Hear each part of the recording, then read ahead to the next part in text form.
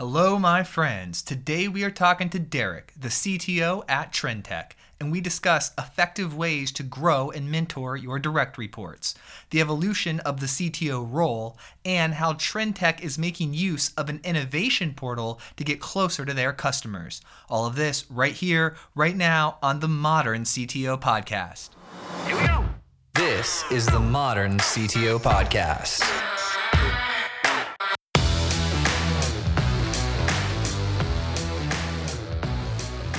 How many kids do you have? One is 15. Yeah. What technology? What are they into at 15? So in school officially, has taken courses in Python, is currently in a course in Java. And he independently on his own, I've provided him some guidance and assistance, has just submitted a patent to the U.S. Patent Office around some technologies related to sports. Which is kind of exciting. I can't talk about it until we get that official acceptance from the patent office to put it in patent pending. But Nice. Yeah, he's got a pretty inquisitive little mind. He's a good athlete. Is a part of that as well. Kicker for a football team that just won state, and plays baseball and soccer. Nice, man. Active guy, right? Jeez. Yeah. Does he get that productivity or that drive from you, or? I would say he's a combination of my wife and I. My wife is an executive as well, and she's definitely got a element of productivity about her, but she's also got a very calm demeanor, which he has. And if you can imagine being a place kicker on a football team, being calm is what it's all about, and that served him well. That's a powerful combination. Now, did you get involved in technology when you were younger? Like, what age did you get into it?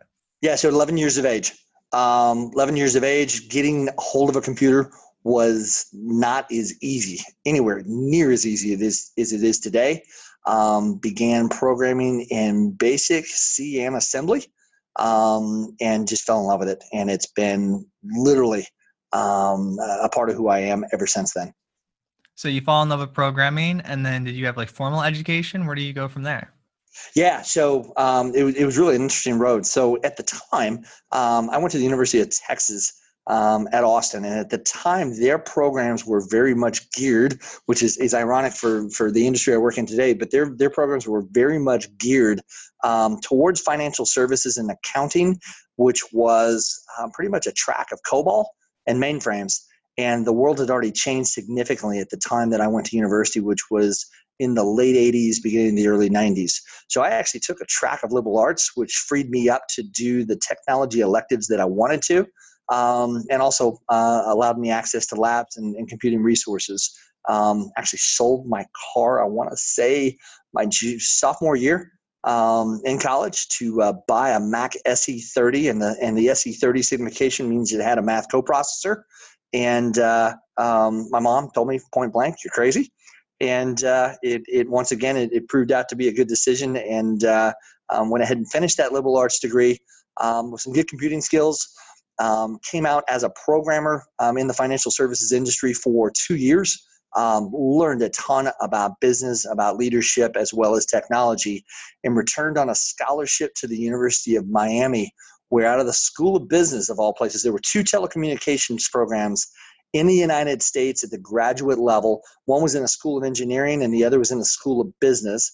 That plus the fact I got a full scholarship took me to the University of Miami to finish out that business degree with a focus in telecommunications. And that's where we kind of added the infrastructure component to this. And shortly after graduating in 92 and a half, no, it was actually 93. The internet took off and it's all been kind of a blur since. I'm curious about accounting because I have a background in financial services, but for financial advisors. Things like life insurance policies, annuities, those types of things, retirement planning. I was in that space for quite a while, but I saw at Trendtech, you guys are like modernizing accounting, and it seems like there'd be a lot of opportunities for automation. Are you guys doing like really interesting things over there? Yeah. So just to give you a quick background on Trendtech. So first of all, we're a company that not only pioneered, but we're a market leader in what we call cloud financial services close software and solutions. And we have two flagship products. One is called Cadency, which really focuses on large enterprises. And the characteristic that a large enterprise has in the financial function is they tend to have a large number of transactions to deal with. And we'll talk about what a reconciliation of a transaction looks like here in a moment. But the second is their backends are complex. They tend to have multiple enterprise resource planning systems or ERPs. They tend to be global and have very diverse businesses. So Cadency is our financial close solution that focuses on that complex, high volume customer. On the flip side, really exciting area of our business is Adra. Adra is our mid-market solution, and why it's fun as a technologist is it's geared at harnessing all of the financial close power and functionality that we offer to the larger enterprises, but really focus on simplicity, which means ease of implementation, being able to get it up in hours, if not just a few days, recognizing ROI in the first month of usage, and having users that can kind of intuitively work their way through the system and derive value. So that's what Trintech does. The interesting thing about the company is we are actually almost 30 years old. We've got global origins. We are a global company, offices in North America, Europe, and Asia. But we got our start in Dublin, Ireland, loosely associated with Trinity University, hence the Trin and Trintech. And our original innovations were around commerce transactions, which led to e-commerce transactions. And we kind of came to the realization that when you have a lot of front-end transactions that need to be matched up to a statement. So for example, imagine a online retailer or an e-commerce system today that might have 100,000 credit card transactions in a given month. How do you reconcile those back to a credit card statement? How do you reconcile those back to a bank statement to say that we actually took in all this money and got it in the right buckets in the right places, including refunds and split transactions and all kinds of other things? Yeah, I have a Terry who does that, and she asks me lots of questions. Well, so accounting is a fascinating industry. I don't come from an accounting background. I do have a little anecdotal story I'll tell you here in a second. But if you think about the fundamentals of accounting, it really hasn't changed over the decades, but the complexities of our business world, right? The variety of payment rails, how we transact, the speed at which those transactions take place have drastically changed. And what it has done to the Office of Finance is put the Office of Finance into kind of a ratio mix of 75% of their time being focused on the yesterday, making sense of what happened yesterday, whether it be closing out this month's books, this quarter's books, or even this fiscal year's books, and understanding that. And with all of those transactions and the requirements of getting those transactions reconciled and getting the balance sheet in a proper stating and getting the journal entries and everything that they've got to do to make the books work out and make the numbers work is a ton of work. And our goal at Trintech is to flip that and say, if we can use automation, if we can use technology, if we can use the business knowledge that you've already created over months and quarters and years of accounting work, to have automation do that for you and give you back 75% of your time, what can you as a bright mind do by analyzing the business and looking forward into the challenges the businesses might face in these really dynamic economies? In light of the innovation that's taking place today, how can you be a forward-thinking financial asset versus kind of being mired in the drudgery tasks of the past? No, we have similar minds, I think. And we're on the same page here, my friend. I'm curious though, Adra, that sounds like a cool name. Sounds very modern and it reminds me of Ad Astra. But how did you come up with it? Yeah, so we actually acquired the Adra business unit out of Europe. It was a company based in Norway, and we still have that leadership intact. And in fact, my leaders who work on not only the engineering of that product, but also operating that product are based in Norway today. It's a cool name. They've got cool graphics that were originally associated with it. If you've ever been to Oslo, Norway, and know kind of the coolness of that city, as soon as you hop off the train, the offices are in walking distance, and you can see the logo up on the building, and you walk in, and there's this coolness all about it. But what is really rewarding about that solution set is they have built that using some really great technologies, continue to evolve it. And so as a user, when you hop into the system and begin to do your work.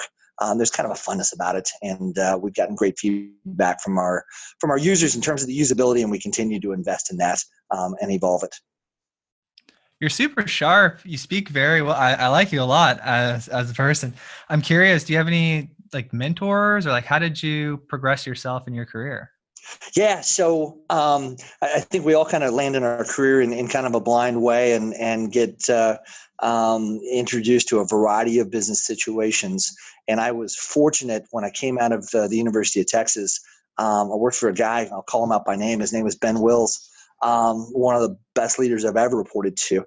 And Ben was the guy who taught me some of the general guidance as a leader, how to deal with failing fast, how to deal with challenging situations, how to lead people along, use communication as a tool. I'll never forget, there was we were in the back end processing of the U.S. mortgage business, and so there was a lot of opportunity to harness computing power and get rid of paper. And I'll never forget, one day I was 22 years old, and he sent me to go meet with an SVP in another part of the business, and he said, "Hey, I need you to go explain to him what we're doing, what the business value is, the benefit to the company, and what it's going to do to us from a revenue perspective, and try to lead him along." And I looked at my boss, who was senior to this guy, and said, "Well, why do I have to go explain that to him? Can't we just go tell him this is what we're going to do?" He said, "We could, but he's not going to be a part of the team then. He's probably going to fight you on it. And I need to build this team across the organization, and I need success here." And I can tell you that lesson alone, I use on a daily basis. In my current job, I've used it in every job since then. So yeah, Ben introduced me to other inspirational sources, such as he gave me my first Michael Lewis book, Liar's Poker, which was about the mortgage industry, and it came full circle with The Big Short. Obviously, Lewis has written a ton of great books in between those. And he just opened my eyes to the world of business and the impact that technology could have on business. So as a CTO, like how do you see the role has evolved, or how do you see it continually evolving? Yeah, so the CTO role can be a nebulous one. If you were to go out to an Indeed or a LinkedIn today and look at postings for a chief technology officer, it could range anywhere from a very hands-on person that is side-by-side coding with developers to all the way to a position like we have structured the position here at Trendtech, which is a leadership role. And so at Trendtech, as a part of the executive leadership team, I've got end-to-end responsibility for our software engineering capacity, both in large enterprise and mid-market, as well as our SaaS operations in both our private and public cloud operating environments. InfoSec is a part of the responsibility as well, and I've got a really, really competent and progressive InfoSec team that reports to me, as well as is our internal IT function. And I think each one of those areas is evolving so dynamically that a CTO today, to be successful, needs to, and I'll borrow kind of some guidance from a chapter in a book by a woman named Shannon Waller. It's called the Team Success Handbook. And she really talks about like who we are, right, is kind of three things. One, your CV or your resume of the past, it's going to have all the great things that you've done. And yes, it's a fact that I worked for Microsoft for a decade. And yes, it's a fact that I've worked in a 12 million end user SaaS solution based out of Silicon Valley. But those are really just kind of tools on the shelf. And if you are building who you are based on that past, that's not the right way to look at it. As a leader and as a CTO, you really need to be focused on two things. Is one, can you hire and retain and guide leadership and individual contributors underneath you? And the key is guide, not micromanage, not do their job for them, but guide them to success and the goals that you set out with as a business, right? And the second aspect of that is if you look at when things get rough, when we get into uncertain waters, can you pull those tools off the shelf to help provide confidence and even more prescriptive guidance to steer an organization through it? And I think that is key. And I think that any CTO stepping into the position today probably needs to check the what I've done from the past attitude at the door and treat it more like a tool chest, and realize if you have more tools on the shelf, right, any job is easier with the right tool. You'll be able to leverage those, but come in with an open mind, come in and listen more than you speak, and work with your teams and build the right teams to come up with a strategy that works for what you need to accomplish as a business. The technology trends, the way that we organize and deliver software, the way that we operate, regulatory compliance and InfoSec requirements are so rapidly changing that you can't come in with a cookie cutter approach and say, yeah, this is going to work. This worked for me in the last 2 jobs. Let's do it here. It'll work here. It'll never work. As you're mentioning building teams and people, what are some of the traits that you look for as you're building teams? Yeah, so first and foremost, I am looking for leaders that can do a couple of things. One is good communication skills, and the number one aspect of good communication skills is listening skills, and we look hard for that in any kind of interaction we have, including formal interviewing. And I think it's really important. The second is it at the end of the day, technology is what we do, and there are certainly a variety of roles inside of a software company that are more business focused and less about the technology. And some of those are becoming just even more important than the technology themselves, which is great. But if you want to be in a technology, well, you kind of have to have a fire in the belly and some sort of acumen for technology. And if it's not the kind of thing that keeps you up at night, if the books on your shelves don't lend to technology, if when you take a little downtime and want to do a little extra reading, if those aren't involving technologies or you don't gravitate towards that, it might not be the right role for you. So we really look for that. We want passionate people, we want smart people, and we want great communicators. I love it. This is great. I get excited when people, like, I get to interview so many different people, and some people are, it's rare, but they're like you and they have like just great answers, and they're succinct and they're articulate, and you can just tell that they're incredibly professional. And then I'm always like, man, I need like deeper questions. No, but this is absolute pleasure. Well, no, I'm appreciating the dialogue myself. Don't give me any deeper questions. I might change the perception of me. Okay, so let's talk a little bit about what you're pumped up for 2020. We just had the new year. What are you really excited about this year?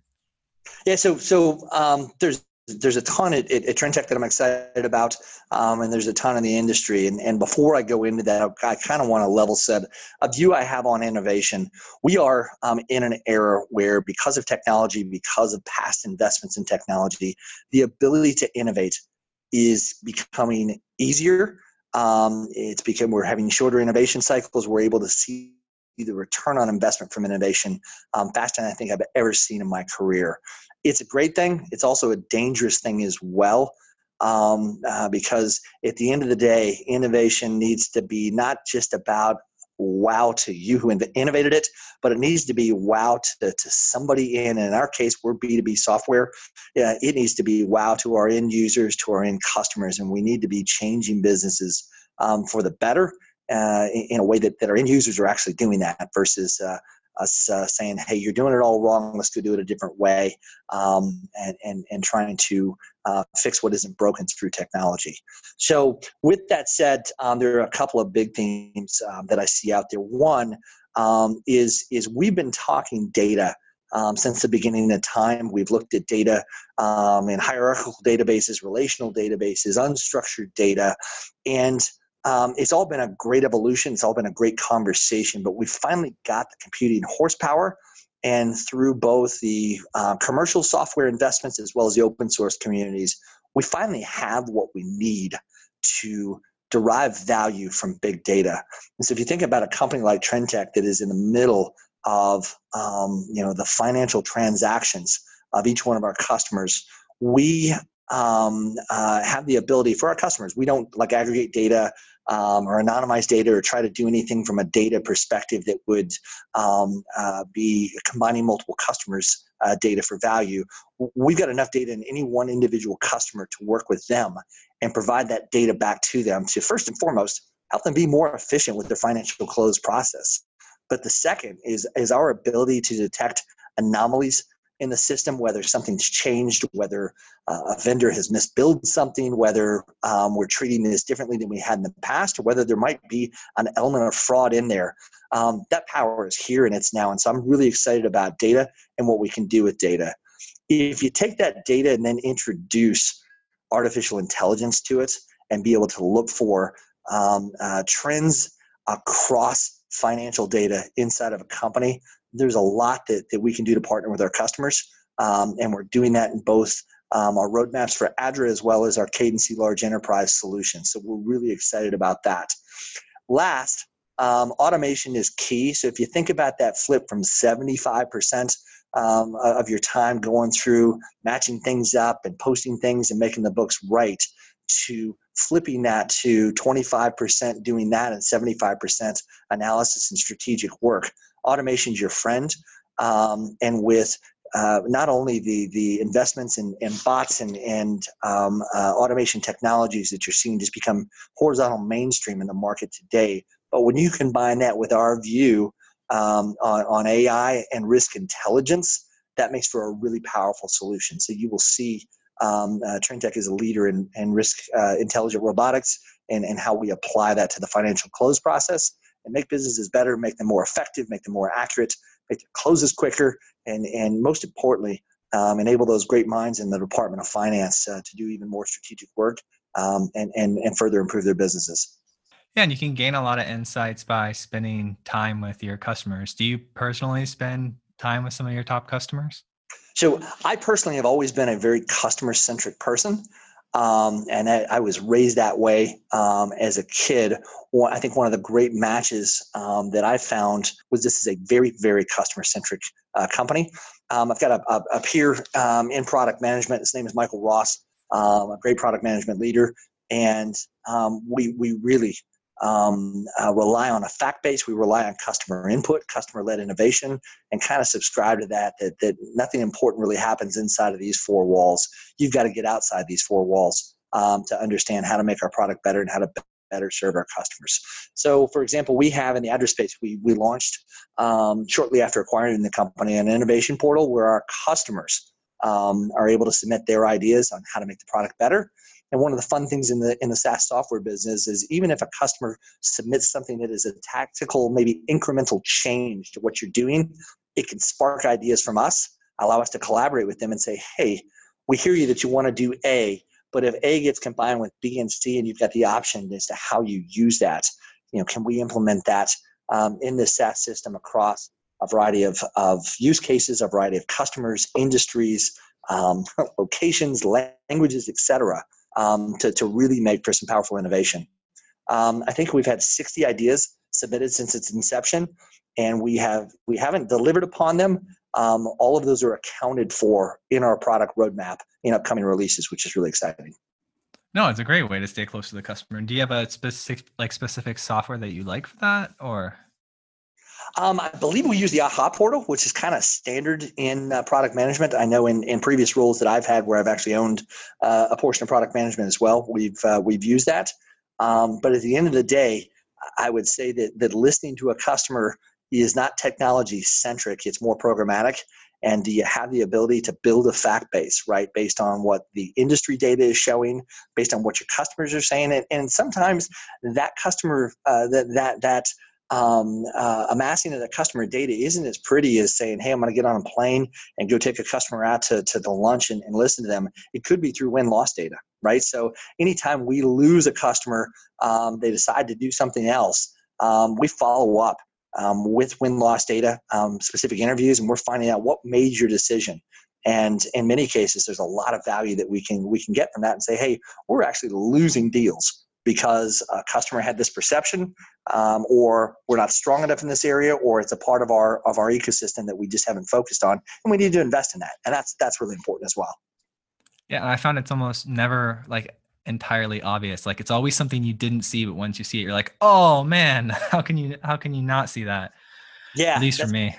Right, super important. So I'll tell you a little anecdotal story. I don't come from an accounting background, but I grew up in a house with a father who was, for all intents, a manufacturer's rep, a sales guy in the office products industry. And in the 70s, he took a look at the way accountants worked and found a flaw. One is they tried to use a 12-inch ruler to navigate ledger paper. And second, the double underlining process when they were in a hurry didn't always work out. And you couldn't tell whether it was a single underline or a double underline. So he invented a ruler that was metric based, and it actually equated to 14 inches and some change that would traverse an entire side of a piece of ledger paper. And one side of the ruler had a squiggly line on it, so that a single underline was a single underline, a squiggly underline was a double underline.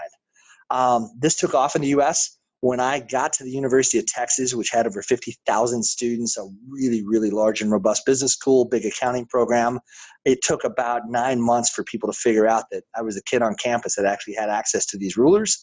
There were common requirements for internships with, at the time, was the Big Six. And there's an example of technology aside, looking at the accounting process, looking at how people work, looking at their frustration and listening to them and saying, can I make you more accurate, right? It's clear what's a double underline versus a single underline. And can I make you faster at what you do? Can I make you be able to use a single line across the paper versus trying to move a ruler and going from line 43 to line 44 in the ledger and actually making a mistake on your numbers? And innovation can be that easy. Obviously, accounting's changed. We don't use ledger paper anymore. The wiggly green ruler, as it was branded, is I've certainly got a few boxes in my house, but that's no longer how we do the financial close process. But the themes haven't changed. We're still looking at how to make the accountant more productive, and the best way to figure that out is to sit with them, watch them work, and listen to what their input is on how to make their job better. Preach. I love it. How did you meet Trendtech? Like, how did that come about? Yeah, so it was actually a unique story. So I've been literally working since I was 12 years old. Cut lawns, worked during high school, worked during college, worked during graduate school, and was with a company based out of Silicon Valley that was acquired, and spent 3 years with them. And the tail end of that was a part of an integration that we were moving functions, including my function, to the greater Atlanta area. And we worked through that and made that transition happen, and actually decided to take, for the first time in my career, a few months off. My wife actually, she plays in the private equity space, and she had just done a divestiture of a company and was in a similar situation. So we decided to take the summer off. And, just kind of getting a little bored a couple weeks into it, flipping through some email. And I saw this mention of Trendtech, went to their website, and I thought, Trendtech, I know somebody from Trendtech. And it turned out to be a father from my son's school. Our kids are in the same grade. When they came to the school, he actually came to the Dallas area for Trendtech, and we'd taken them out to breakfast just to get to know them. And I said, I do know Trendtech. And I gave him a call. We went and had a coffee, sat and talked a little bit. And I said, you know what, I'd like to meet the CEO. I'd like to talk to her. Her name is Teresa McIntosh. And I said, it'd be interesting to have a coffee. And my demeanor walking into it was, let's go have a coffee with Teresa and see how this goes. That coffee lasted 2.5 hours. I was almost late to a flight that I had to catch later that day. And I never forget calling up my wife and saying, we kind of talked about taking a few months off this summer, but the plans kind of changed, because that was an awesome conversation. And I want that job. And yeah, we're gonna take a hiatus on the hiatus, and went through the process, and lo and behold, a couple of months later, I joined the leadership team here. And I will make another statement about Trendtech that is sincere. When people ask you, what was the kind of highlight of your career? In the software business as a technologist, high growth, exciting times. For me, it was in my mid-20s at Microsoft, in the decade that I spent there. It was a great time. That answer has now changed. In fact, Teresa knows not to ask me that question, because she knows it's right here, it's right now, it's Trendtech. We are just scratching the surface of, let's call it, a set of processes and solutions that the majority of the world today runs with a complexity of Excel spreadsheets and business functionality that is built on reply all or forward inside of their inbox. And what Trendtech has done to revolutionize that is not only really exciting, and we've got a ton of work left to do, but it's also exciting to be kind of in that infancy of what we're doing in the industry, and the ability to change the industry as much as we are. So yeah, couldn't be more excited than to be here at Trendtech and be in the industry in this timing. Oh man, you got me excited. I want to help you out. So who is the customer? Like who buys the product? Yeah, so in the Office of Finance, right, you have got departments of people who are responsible for the financial close process. And finance is generally divided into what I would call kind of the FP&A side, right? Those who are dealing with the daily, monthly, and quarterly financials, and then the controlling and accounting side. And so, depending on how those departments are structured, it could be one, it could be both of those that are utilizing the product. But if you think about any tool that is a collaboration tool, that is a pure end-to-end solve, you're going to have end users whose jobs could be just a specific part of a specific number of accounts, a specific limits to approvals, and that gets tied together with their peers, whether they be in the same office, different parts of the world, different divisions, and rolls up into financial leadership that will generally sign off on the books and to close a period and certify the accuracy of that financial output. So there's a variety of users. We have customers who have upwards of 700 to 1,000 to 2,000 users of our product inside of a single company. So it's that broad. So if I'm like CTO, co-founder, and we're growing, maybe we've got anywhere from 100 to like 2,000 people, and what would I just like tell my CFO, hey, take a look at this, it looks like it could help us automate some of our transaction data? Or yes, so it depends on what space that you're in. But so, for example, in a mid-market company, which Adra is just a great solve for that. I think the conversation is, what is our financial close process, and what are the pain points in that?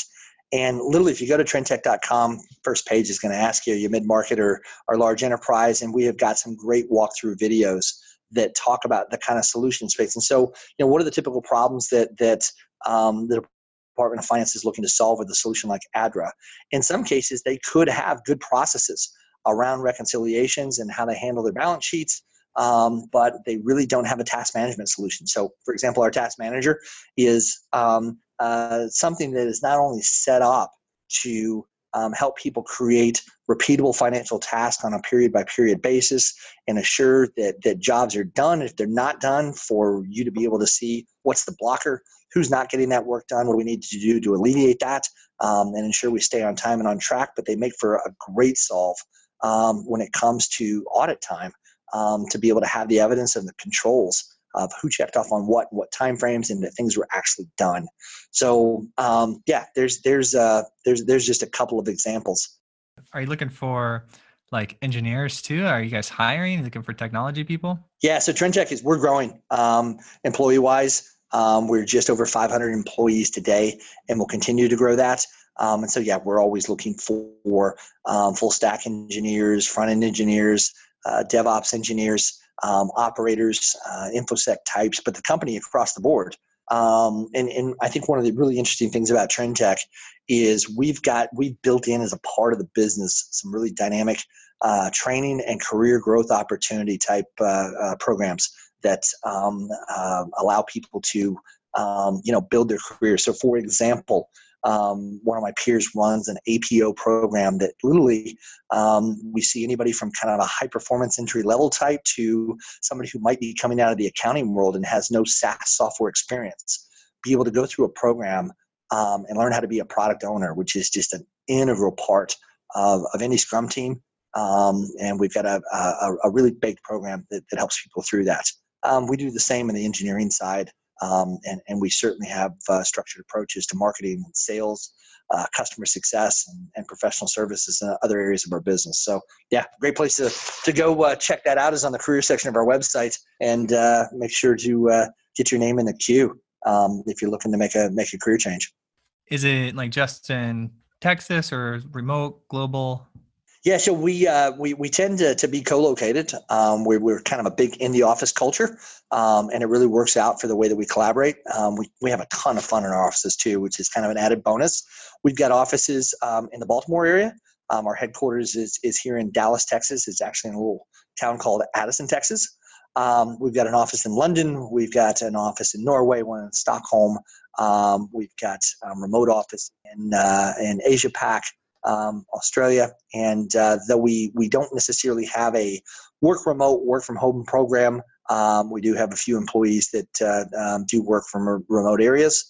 But all the locations that I've mentioned are great areas to live if you're looking for a venue or geography change.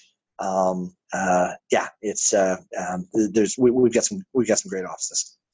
I'm a fan of like Sweden, Malmo. I know it's like more south than Stockholm, but have you gotten to go over there? Yeah, so I've got direct reports in the Oslo office as well as adjacent team members in Stockholm. The Scandinavian culture, it's fascinating. They're really cool places to visit. Yeah. Yeah, it is so different. I had Ben from BIM Object on, and then we developed a friendship. And then I actually went over and spoke and hung out with him for a week in Malmo and like Copenhagen area, like right across the bridge from each other.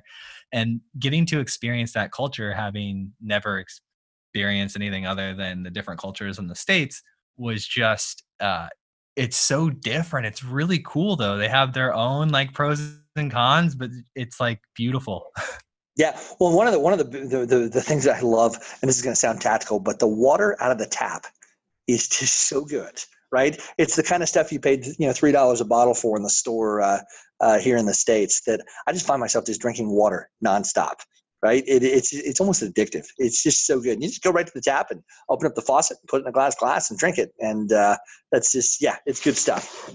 Yeah, and the public spaces are all like clean, and it's like a lot of people conjugate out in public. They're like, it's very friendly. It's awesome.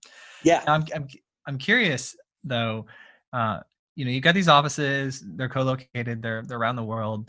But how do you, as leader of the technology, the divisions that you mentioned, how do you make those people like all feel connected, even though they're separate physically? Yeah, so I think one of the keys to the software business and developing software is to adopt a working protocol, if you would. In the software development space, you'll hear the words agile thrown around. We're actually a safe agile shop at Trintech. And it's interesting, when we acquired the Adra business, the Adra business was also an agile shop. They more gravitated towards what's kind of called a Spotify a framework of agile. And ironically, it was invented by Spotify, publicized by Spotify, and that came out of Norway as well. And so as a part of how we kind of evolved our culture and what we're doing here today is actually blending some of those concepts into our SAFe framework. But regardless of whether someone's in the office, whether they're dialed in on a remote call, such as the one you and I are having, whether they're dialed in on an old school telephone call, or just trying to reply or interact with their peers on systems, chat, the various technologies that we use, everybody understands their role and everybody understands what they're responsible for on a daily. I could use words like weekly and monthly, but we actually have different words in the agile space to refer to our sprints and our product increments. But everybody understands how that works. So when you bring somebody new on board, they're going to have an understanding of how that works generally. But there are a ton of software shops that I've been exposed to, been brought into that will say they're agile, and they're kind of agile, but not really. And here at Trintech, we really, really subscribe to those frameworks. And it's really cool to watch people work because it's like athletes lining up on a basketball court, on a football field. Everybody kind of knows their role and knows what they're responsible for. And it really takes a lot of let's call it stress and confusion out of the working environment, and allows people to have confidence in what they do, allows us to get things done for our customers on time, on budget, and on quality, and also allows us to have fun in the environment. And we have a ton of fun in this environment. Yeah, the common language thing is incredibly useful. Yeah, no, it's a must. It really and truly is, because if you aren't talking a common language, and if you aren't marching to a set of plans and know how to pivot in the right way when you have to exercise the agile component of agile, you can be back into the waters of failed software projects and stress software products and quality issues, and nobody wants to be there. So as we start to wrap up, I'm curious to know, like, how do you go about like mentoring your direct reports? So I'm a believer in kind of learn by experience, and it might sound old school, but I actually spent some time with Gartner this past year. An individual actually who kind of heads this up for Gartner, his name's Brent Castle, and we talked about what people today, whether they be newly graduates from college, people who are kind of going through the mid part of their career, or even people with more experience and are looking to grow, what really resonates with them. And the concept that Gartner used is called a brokered opportunity. And it's how do we work together, and how do we take some of the business as usual, or maybe some of the business as not usual task, projects, strategy work that come up, and be able to say, hey, every year, I'll give you an example. We go through budget at any software company. And the way that you budget in a software company is distinctly different than the way you would budget in a manufacturing company. And there's a lot of evolution that the accounting industry has had over the past decade as we've gravitated towards SaaS software. And so how do you work with, a really up and coming direct report, or even somebody who's a couple of clicks down that wants to be a part of that? How do you let them drive that budget process with your guidance? How do you teach them some of the tricks of the trade and work with your finance department in terms of how we structure things and do things at the company? And what we find is walking out of a experience like that, somebody not only learns a bunch, but they've also kind of earned a tick on their resume to say, yeah, I took a budget for an engineering department end to end. And there's an accolade for you. There's a tool on the tool shelf that we kind of referred to in an earlier conversation in this interview. Yeah, the finance thing is a component that I've seen not a lot of people have. And that education and that experience is like absolutely critical, like P&L responsibilities or budget. I call them P&L responsibilities, but that's just an invaluable progression in your career. Yeah, but I mean, I think it goes well beyond finance. I'm a technologist at the end of the day, and I've had the fortune of working for big companies that did things in ways that were good then. I've worked in the open source communities. I've had a successful startup. And so to be able, from a technology perspective, and sit and work with somebody who maybe the majority of their career has been spent in commercial software and hasn't had much exposure to open source, to be able to introduce some of those concepts, the way things that those things work, the way that we position things, or even introduce open source technologies and work with those is a lot of fun. And I certainly enjoy that aspect. And I'm still very hands-on from a technical perspective. Believe it or not, you'll find me from time to time in a bash shell. They don't let me put anything in production anymore, but I certainly am dangerous enough to go through the paces and have a engaging conversation with any of the technologists here at Trendtech, and then we'll let them polish it up and do something that is production worthy. But I think employees enjoy that. Let's get out the whiteboards, let's roll up the sleeves, let's hop into a shell, write a little pseudo code. Let's explore the challenges that we face and solve them with technology. That's the way I looked at it when I was 11 years old. And, now that I just turned 50, I really haven't looked at it any differently. I love it. You like to get things done. This is amazing. We did it. We made a podcast, and man, thank you so much. I really appreciate you coming on and hanging out and talking about technology with me. Nah, not a problem. I appreciate it. Thank you so much, buddy. You have a wonderful day. Yeah, thank you.